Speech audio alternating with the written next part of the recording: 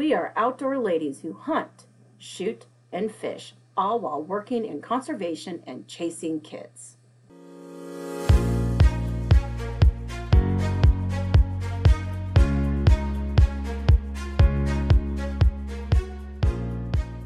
I am Julia Plugi with the Nebraska Game and Parks Commission. I'm Rachel Alice with the Iowa Department of Natural Resources. And I'm Tana Fancher with the Kansas Department of Wildlife Parks. Follow us on our outdoor adventures.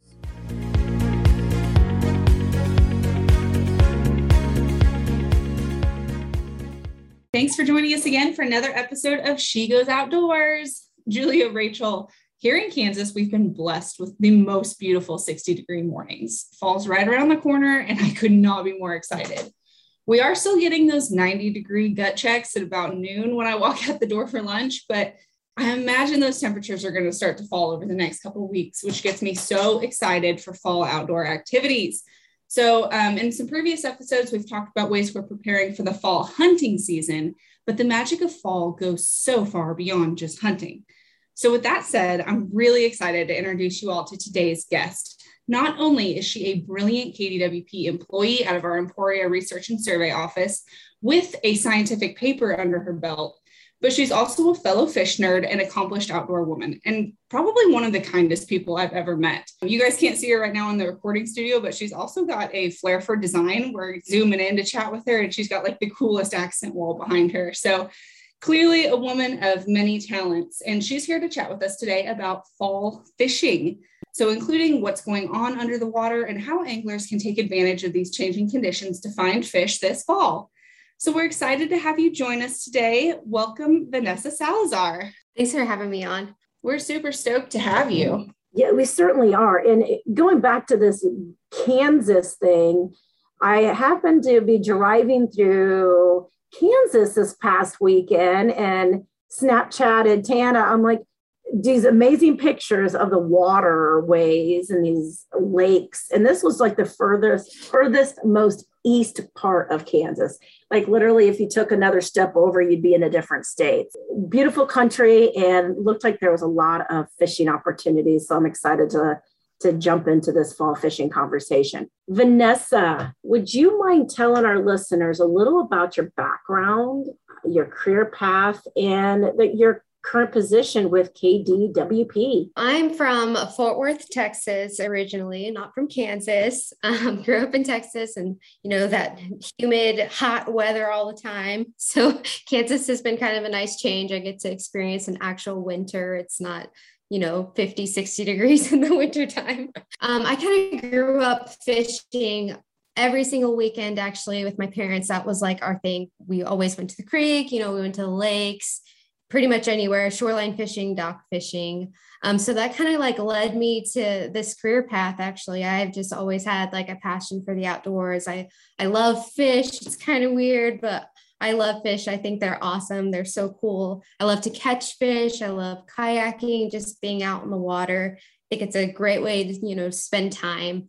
And so how I started out is I went to Fort Hays, and then I kind of got into my first seasonal biological technician position with Fort Hays, and I got to help out one of my current coworkers, Ernesto Flores, with his blue catfish thesis for his master's. And that's when I was like, oh yeah, like I'm doing this for the rest of my life. Like I need to get my foot in the door so I can work with fish. So from there, I actually went to Wyoming, worked as a seasonal with ANS and fisheries. And then I went on to KDWP and worked as a ecological technician actually for ESS. So I did stream work, and I also was able to do terrestrial work as well.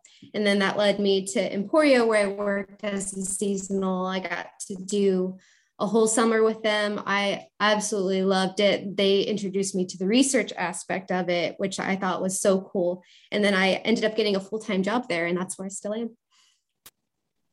That's amazing, Vanessa. I love that. And that's so interesting too. Those biotech positions can be so diverse and get you exposure to so many different fields.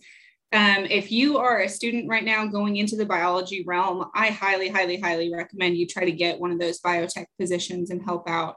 Even if it's something you're not entirely sure you're interested in, it opens up so many doors, so many connections, and it's just a fun thing to do.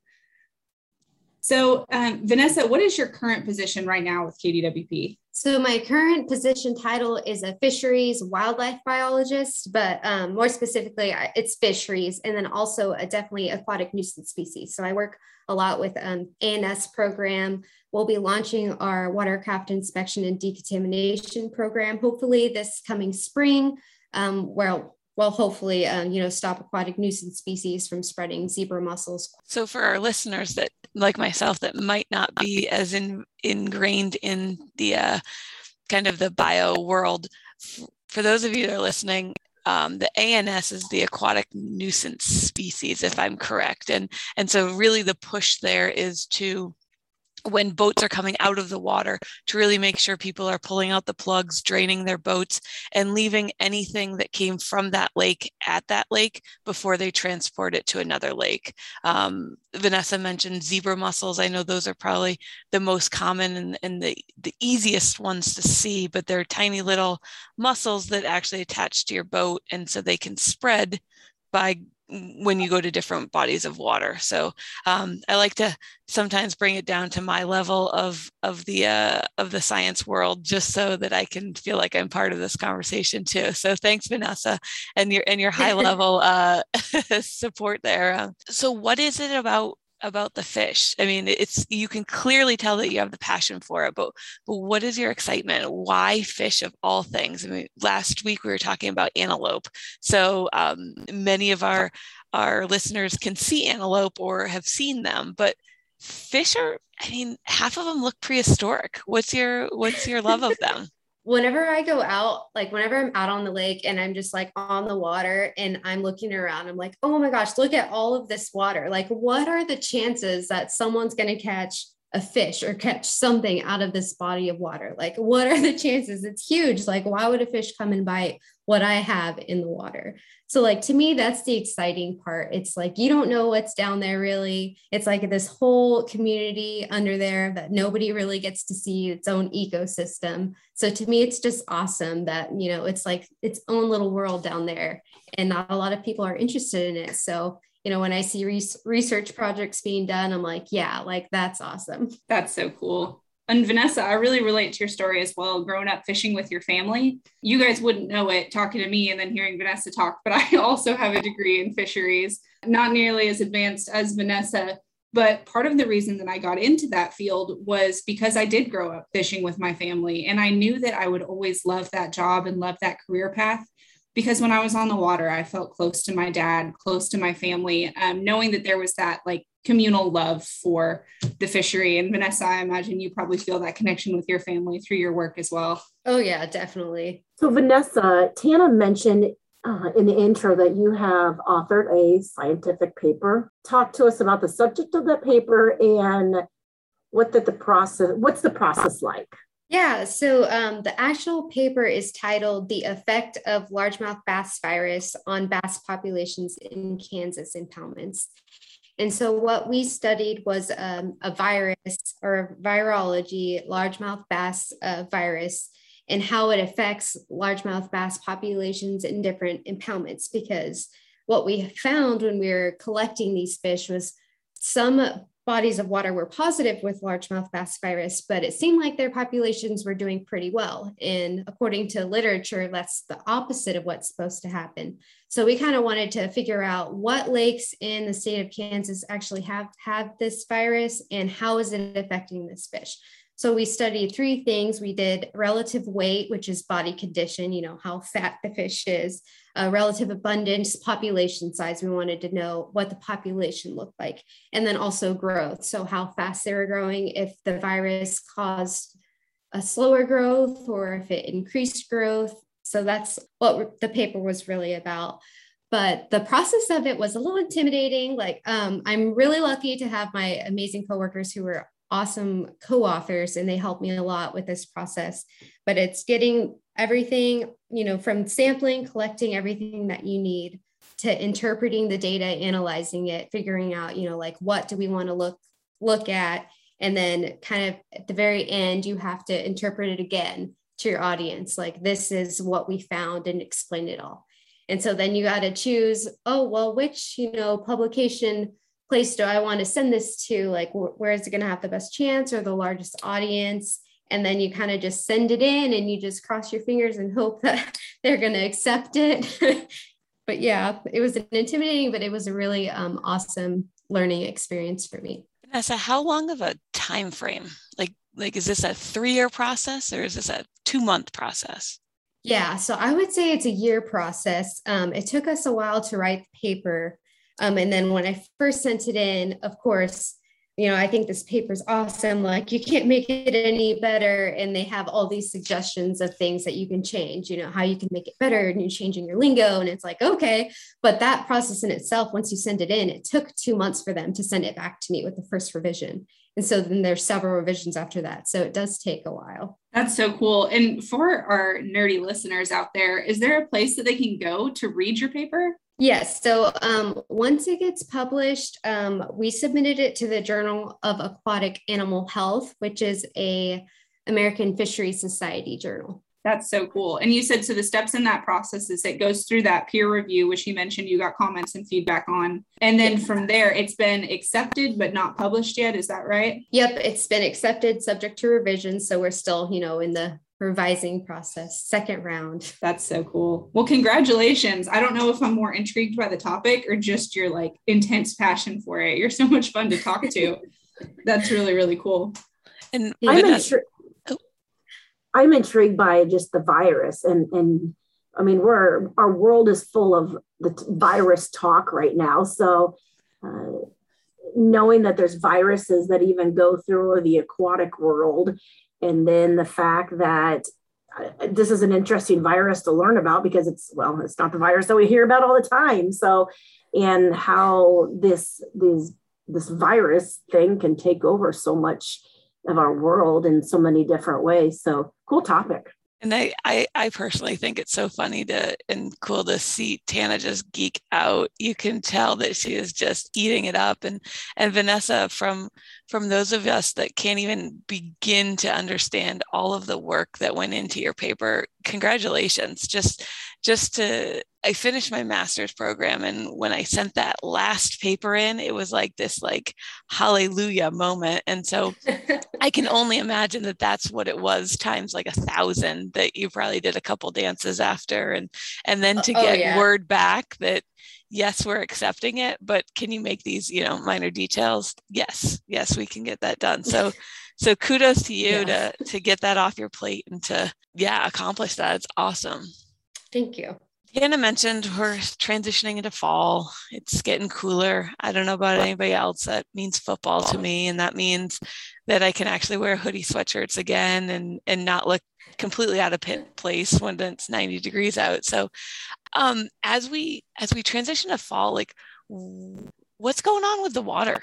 I'm going to sound like a nerd, but so from late spring to early fall, most lakes are experiencing thermal stratification. So the water body has 3 different layers. Top layer, is your warmest layer. It's being warmed by the sun all day long. Middle layers, kind of like the separation layer. You'll see a distinct difference from the top where it's pretty warm to your very bottom layer, which is cooler water where most of fish spend their time in the summer. So they want to be in that cooler water where there's oxygen, they don't want to be stressed out in the warmer water. So as fall comes in, that water on the top is starting to cool down because your temperatures during the day are lower, especially at night. So as the water cools down, it's starting to sink. And then you have the wind coming in. You guys have noticed it's been kind of windy the last 2 weeks. It's been really windy. So you're getting this mixing going on. So you have your water layers just mixing and turning over. So some of you may have heard this referred to as fall turnover. That's kind of what's going on with water right now. The temperatures are mixing, nutrients are mixing, everything's kind of getting adjusted. There's an influx of nutrients and fish are starting to move around. So let's talk more about this, how the fish respond to these changes, because I certainly would think that this probably affects fishing as far as the sport. I'm fascinated by this. I mean, we know that this happens in the spring when cooler is returning into warm, and I didn't think about it now that it's basically opposite of what is happening in the fall. Yeah. So in the summer, your fish are usually in deeper water where it's cool. You always want to fish deep. because, those fish are down there, they're congregated. But as fall comes in and things start cooling off, fish start creeping out of the depths, going up into shallow areas. By this point, most fish have reproduced already, and you've got little fish swimming around. So these fish are coming up out of the depths and they're moving up shallow, and they're finding all these forage fish that have just been produced in this past year. And, they're eating, they're hungry. That's so cool. So now, we've got a diverse range of listeners. We've got those that have super fancy bass boats that go out every weekend. And to those people, I say, hey, shoot me an invite. I want to come. But if you are, just a shore angler, more of a casual angler, just fishing from the shore, fall is the perfect time to get out then, right, Vanessa? Because those fish are coming into the shallows. Fall is one of the times to fish. That's awesome. Well, gosh, the bugs are starting to get the heck out of Dodge. The weather's nicer. Yeah, I'm with Rachel. I'm ready to put on a sweatshirt. Wait, the bugs are getting the heck out of Dodge? I don't know. Last night, I was near a body of water, and I kid you not, the mosquitoes were going to carry me away. So make sure you grab your bug spray. They're still around, Hannah. They're at least in Nebraska. I don't know about Kansas. Yeah. It's still early. We're talking when fall really hits. We're not there yet. Okay. Yeah, no, they're here in force. We had like a second wave of mosquitoes, unfortunately. We did really well around Pretty Prairie all summer. Oh gosh, guys, that's where I live. Please don't stalk me. Yeah, I live in Pretty Prairie, and the mosquitoes weren't too bad, but I'm hoping, I don't know, with this last influx, for some reason we have a ton. Anyway, back on track, shiny object. You guys know me. Vanessa, how important is that thermal stratification and that cycling to like the nutrients in a water body? It's pretty important because if you think about it, most lakes are man-made, most impoundments are man-made. So it's like, where is the nutrients coming from? Is it just from rain? Is it from runoff? So when you have this natural mixing that goes on, it kind of cycles itself, so we don't have, streams running in like most natural water bodies. So yeah, I would say it's really important, especially with oxygen movement in water. That's very important for fish. They rely on that. And then also the nutrients. And I know a lot of times with this shift too, or I guess not a lot of times, but sometimes we see major fish kills this time of year, or as we transition into winter. Is that part of this process, or is that related to something else? I'm not sure about fish kills in the fall, but I know, I guess, yeah, late summer, early fall, fish kills, that's usually oxygen depletion. Like if there's no mixing and the water's just stagnant, like there's not a lot of oxygen for the fish, to breathe. So they kind of just get really stressed out. They have nowhere else to go. And poor things, that's what leads to fish kills, is lack of oxygen. That's so cool. And a lot of times, our offices will get calls about fish kills, and people's immediate kind of response or reaction is that there's some sort of toxin in the water, that there's been some sort of chemical spill or something like that, some major virus. And a lot of the times that is kind of this natural process. And it can be dependent too on that weather shift and whether or not we like ease into a lovely, gentle, gradual fall, or if it's like 90 degrees one day and then all of a sudden it's 40 degrees for the rest of the year. Like, that has a big effect on it. So best case scenario, we kind of ease into that, right, Vanessa? Definitely. As I start dig out the fishing poles for this fall fishing adventures, what specific species would you suggest that I target this fall? As I said earlier, fall is one of the best times to go fishing. You're not going to go out there and just sweat your clothes off because it's so hot. Like I said, fish are actively feeding. So you have all these fish moving up to the shallows. So for me, one of my favorite fish, to target is largemouth bass in the fall, because they are, they're a voracious predator. They move a lot. So if you go and you're a shoreline fisherman, I would go and throw crankbait out into the deeper water and just reel it in. There's not really a lot, finesse to that, but you would catch a lot of fish, and you will even catch white bass. You could catch wipers because they're all moving up.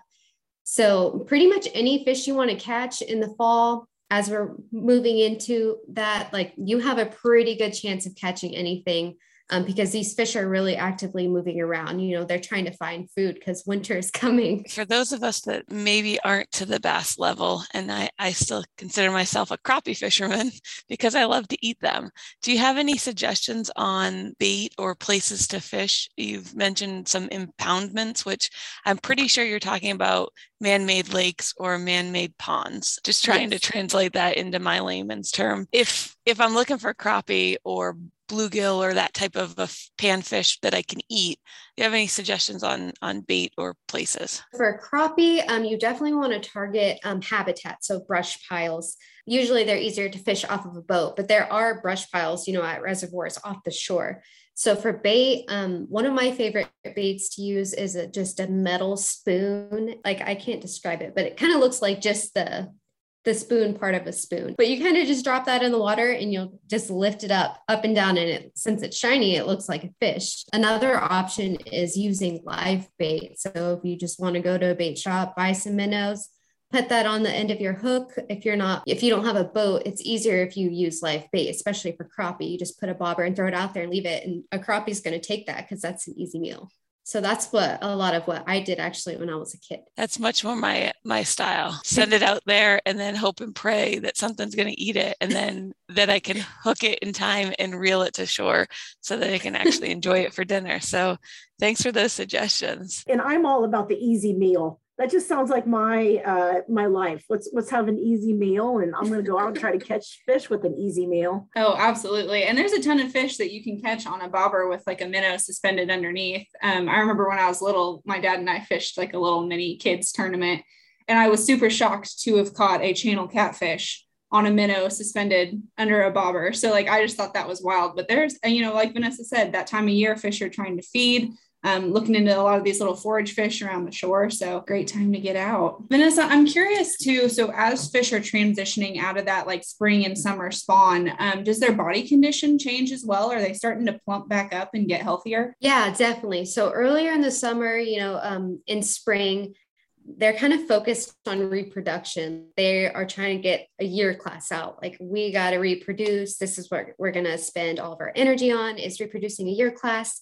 And then come fall, they're kind of done with all that. And they're like, okay, now I'm going to eat as much as I can before winter comes. And so, yeah, they're definitely going to be a little fatter than they would in the middle of the summer. And to clarify, this is controversial in the fish world, but I want to put it out there because there's no shame in the game. I'm so scared people are going to come for me. I love to eat largemouth bass. They are freaking delicious. As part of our management at KDWP, like we allow certain take of largemouth bass, and that's something that we factor into the equation. So a lot of people kind of regard largemouth bass as like the bald eagle of the fishery, like it's this sacred sport fish that we can't consume. So I just wanted to do a plug that, assuming you're following all the proper length and creel limits, absolutely you should try to eat largemouth bass. They are delicious. I like them even better than crappie, believe it or not. So just wanted to put this spiel out there. If it's something you're not comfortable with, no big deal, but I'd encourage everybody to try them. Tana, before you get off your soapbox, what's your favorite way of preparing them? Oh man, I've had them just about every way. There is a way to prepare fish I'm sure you've all have heard of. It was taught to me as like poor man's lobster, basically where you like boil it in butter. I don't know. That's like a delicious way. You put anything in a ton of butter and that's the way to go. My grandma makes really good like oven baked largemouth bass. That's something we did when we were little, is we'd go fish my uncle's farm pond and then bring the bass home and clean them for grandma, and she'd put them in the oven, and that was really exciting. They're delicious fried. They're delicious with a little bit of like lemon and dill if you want to go that route. It's a firm, mild fish. I mean, it doesn't get a ton better. Vanessa, I guess my partner was recently out at Rocky Ford and shot some gar. And so we have gar in the freezer now because a lot of people don't realize they're really hard fish to get into as far as cleaning them, but that is really fantastic, like firm, white, flaky, boneless in the area you pull it from. That's good meat. Have you had gar, Vanessa? Yes, I actually have. It is a thick piece of white meat. Like, it really is. I think gar are definitely overlooked. Absolutely. That's a total topic for another day. I want to stay on that soapbox because you guys know I like bow fishing and like eating fish especially, but we better get back on topic here.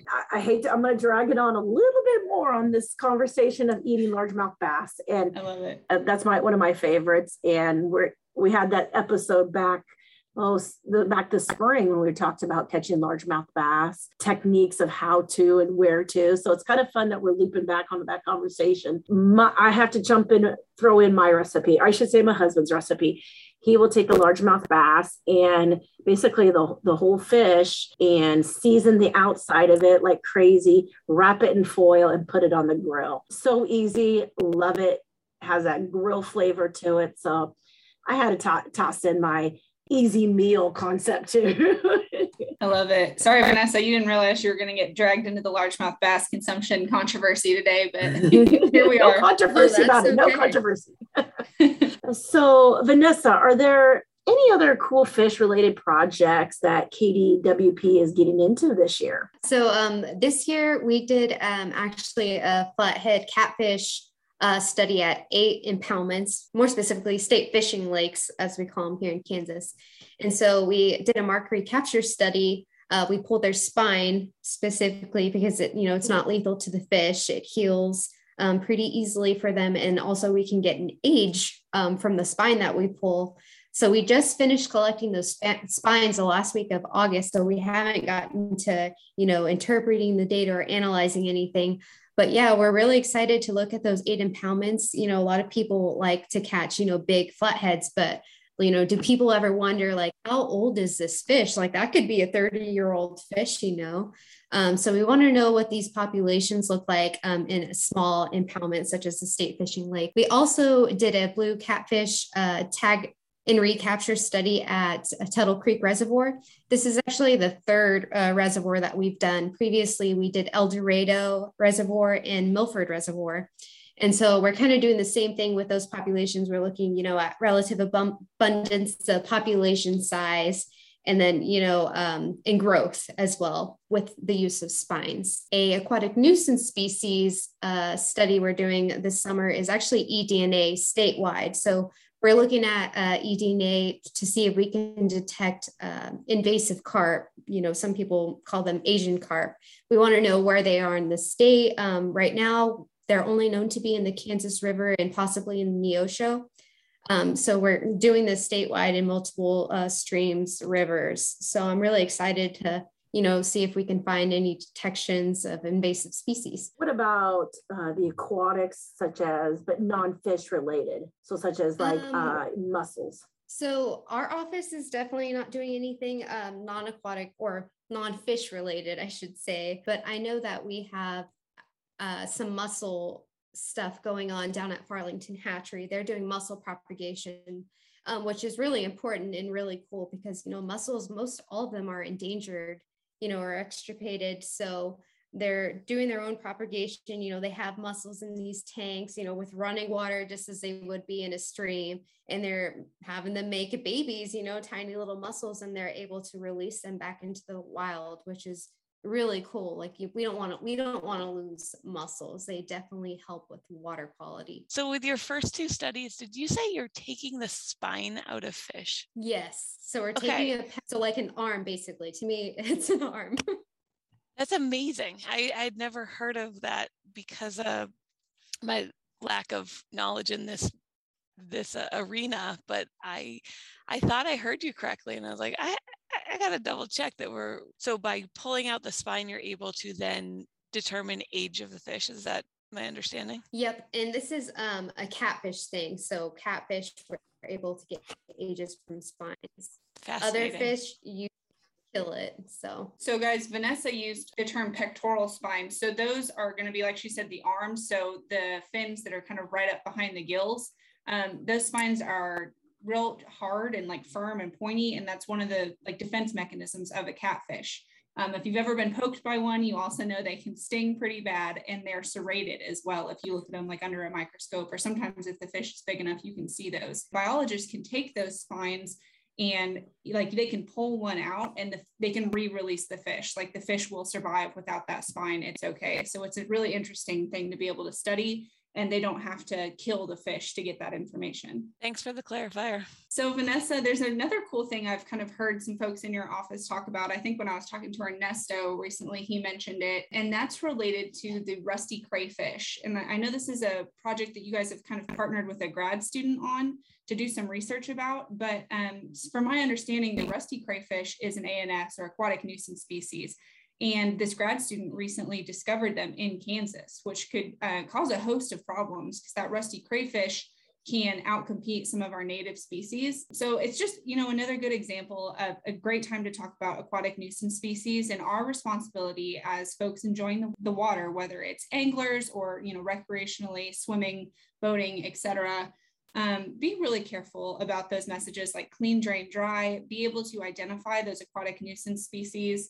There's a great quiz on the KDWP website at ksoutdoors.com where you can go and actually get what we call an ANS certification.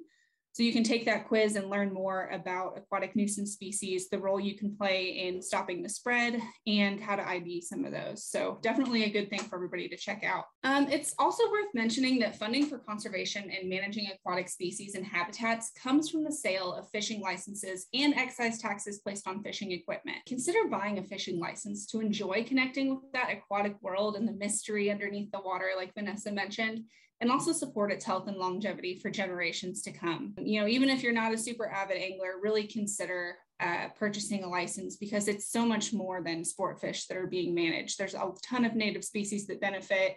Like Vanessa mentioned, we're checking out mussels, we're checking out all kinds of species that overall help with the health of the entire aquatic ecosystem. Things like water quality, things we all depend on. So if you are an angler, thank you for purchasing that fishing license and supporting aquatic conservation. And check it out, y'all. All right, Vanessa, before we wrap it up today, I have to know, going back to food, what's your favorite fish to fish? And then what's your favorite fish to eat? Okay, so my favorite fish to fish for, it's hard to narrow that down. I really like catching sunfish. So like bluegill, green sunfish, orange spotted sunfish, largemouth bass is actually also a sunfish. So any of the sunfish species, for me, I love catching those, especially fly fishing. I love throwing a fly out and not knowing, what I'm going to reel in. It's probably going to be a sunfish. It could be a minnow, could be a channel catfish. Actually, I would have to say sunfish. And then my favorite fish to eat, I would have to say blue catfish. Blue catfish is pretty tasty. It's pretty good. It's a fan favorite in our household too. So you're among fellow catfish lovers. So thank you. Again, we truly appreciate your time this morning and joining us and really just broadening my horizon as to all of the different work that's being done across all of our states within the aquatic world and specifically within the aquatic nuisance world.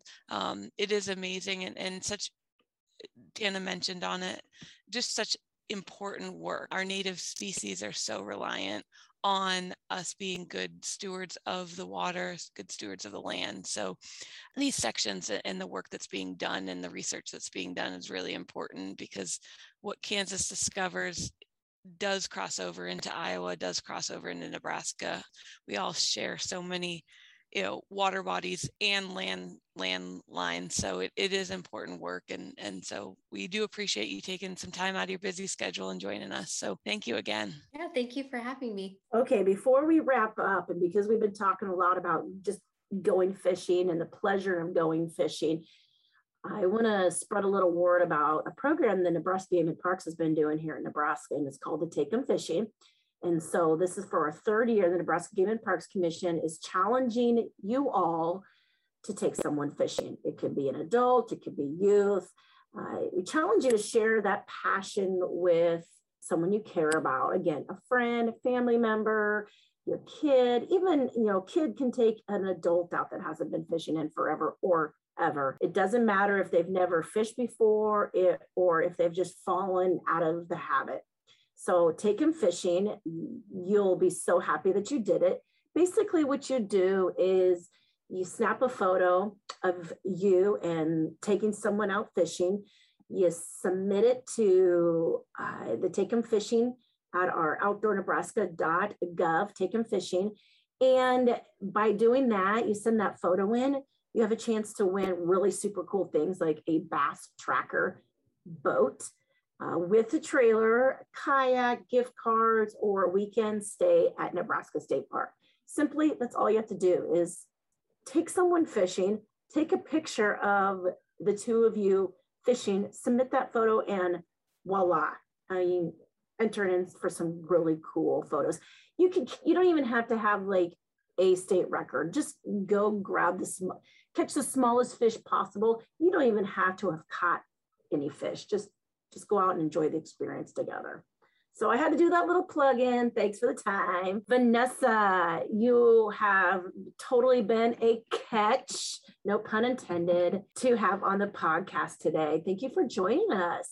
So do you have any last tips for our seasoned or aspiring fall anglers out there? I would say just get out there. If you're ever going to try fishing, if you've never tried it before, or if you've never tried really intently fall fishing, I would say just get out there and go. Fall is one of the best times to go fishing. You have a really good chance of catching pretty much anything. You don't know what you're going to catch. You can throw out a live bait and target wiper, but you can catch a white bass or a largemouth bass. These fish are really going to be moving around. So I would just say, just get out there, enjoy some time outdoors, and just, attempt to go fishing. You'll really enjoy it. Well, folks, we hope you enjoyed the conversation today and that it inspired you to get out on the water this fall. As always, we encourage you to explore the outdoors safely. You guys have heard us say this before, but that includes letting someone know where you're going and when you plan to return. Respect the safety and space of other anglers and wear those life jackets if you're out on the water. Always check the regulation summaries as well before going out to ensure you're up to date on all current regulations, and brush up on your fish ID before you hit the water. KDWP is proud to offer our hunting and fishing regulation summaries in Spanish as well, both digitally on our website at ksoutdoors.com or in print at our offices and most licensed vendor locations around the state, including a lot of Walmarts. So for additional fishing related information, check out your local Fish and Wildlife or DNR website or our resources offered by our friends at RBFF, or the Recreational Boating and Fishing Foundation, at their website, takemefishing.org. Or you can check out our sgooutdoors.com website and click on fishing under the Discover Outdoors tab. So like Tana mentioned, thank you all for joining us and tuning in. Don't forget to like, share, or subscribe to the podcast. That allows you to get alerts anytime a new episode is uploaded. Feel free to leave us a review. Let us know what you love or what you want to hear about. Check out our Facebook page at She Goes Outdoors. Stay in touch, share your photos, and comment on the topics. And until next time, we'll see you outdoors.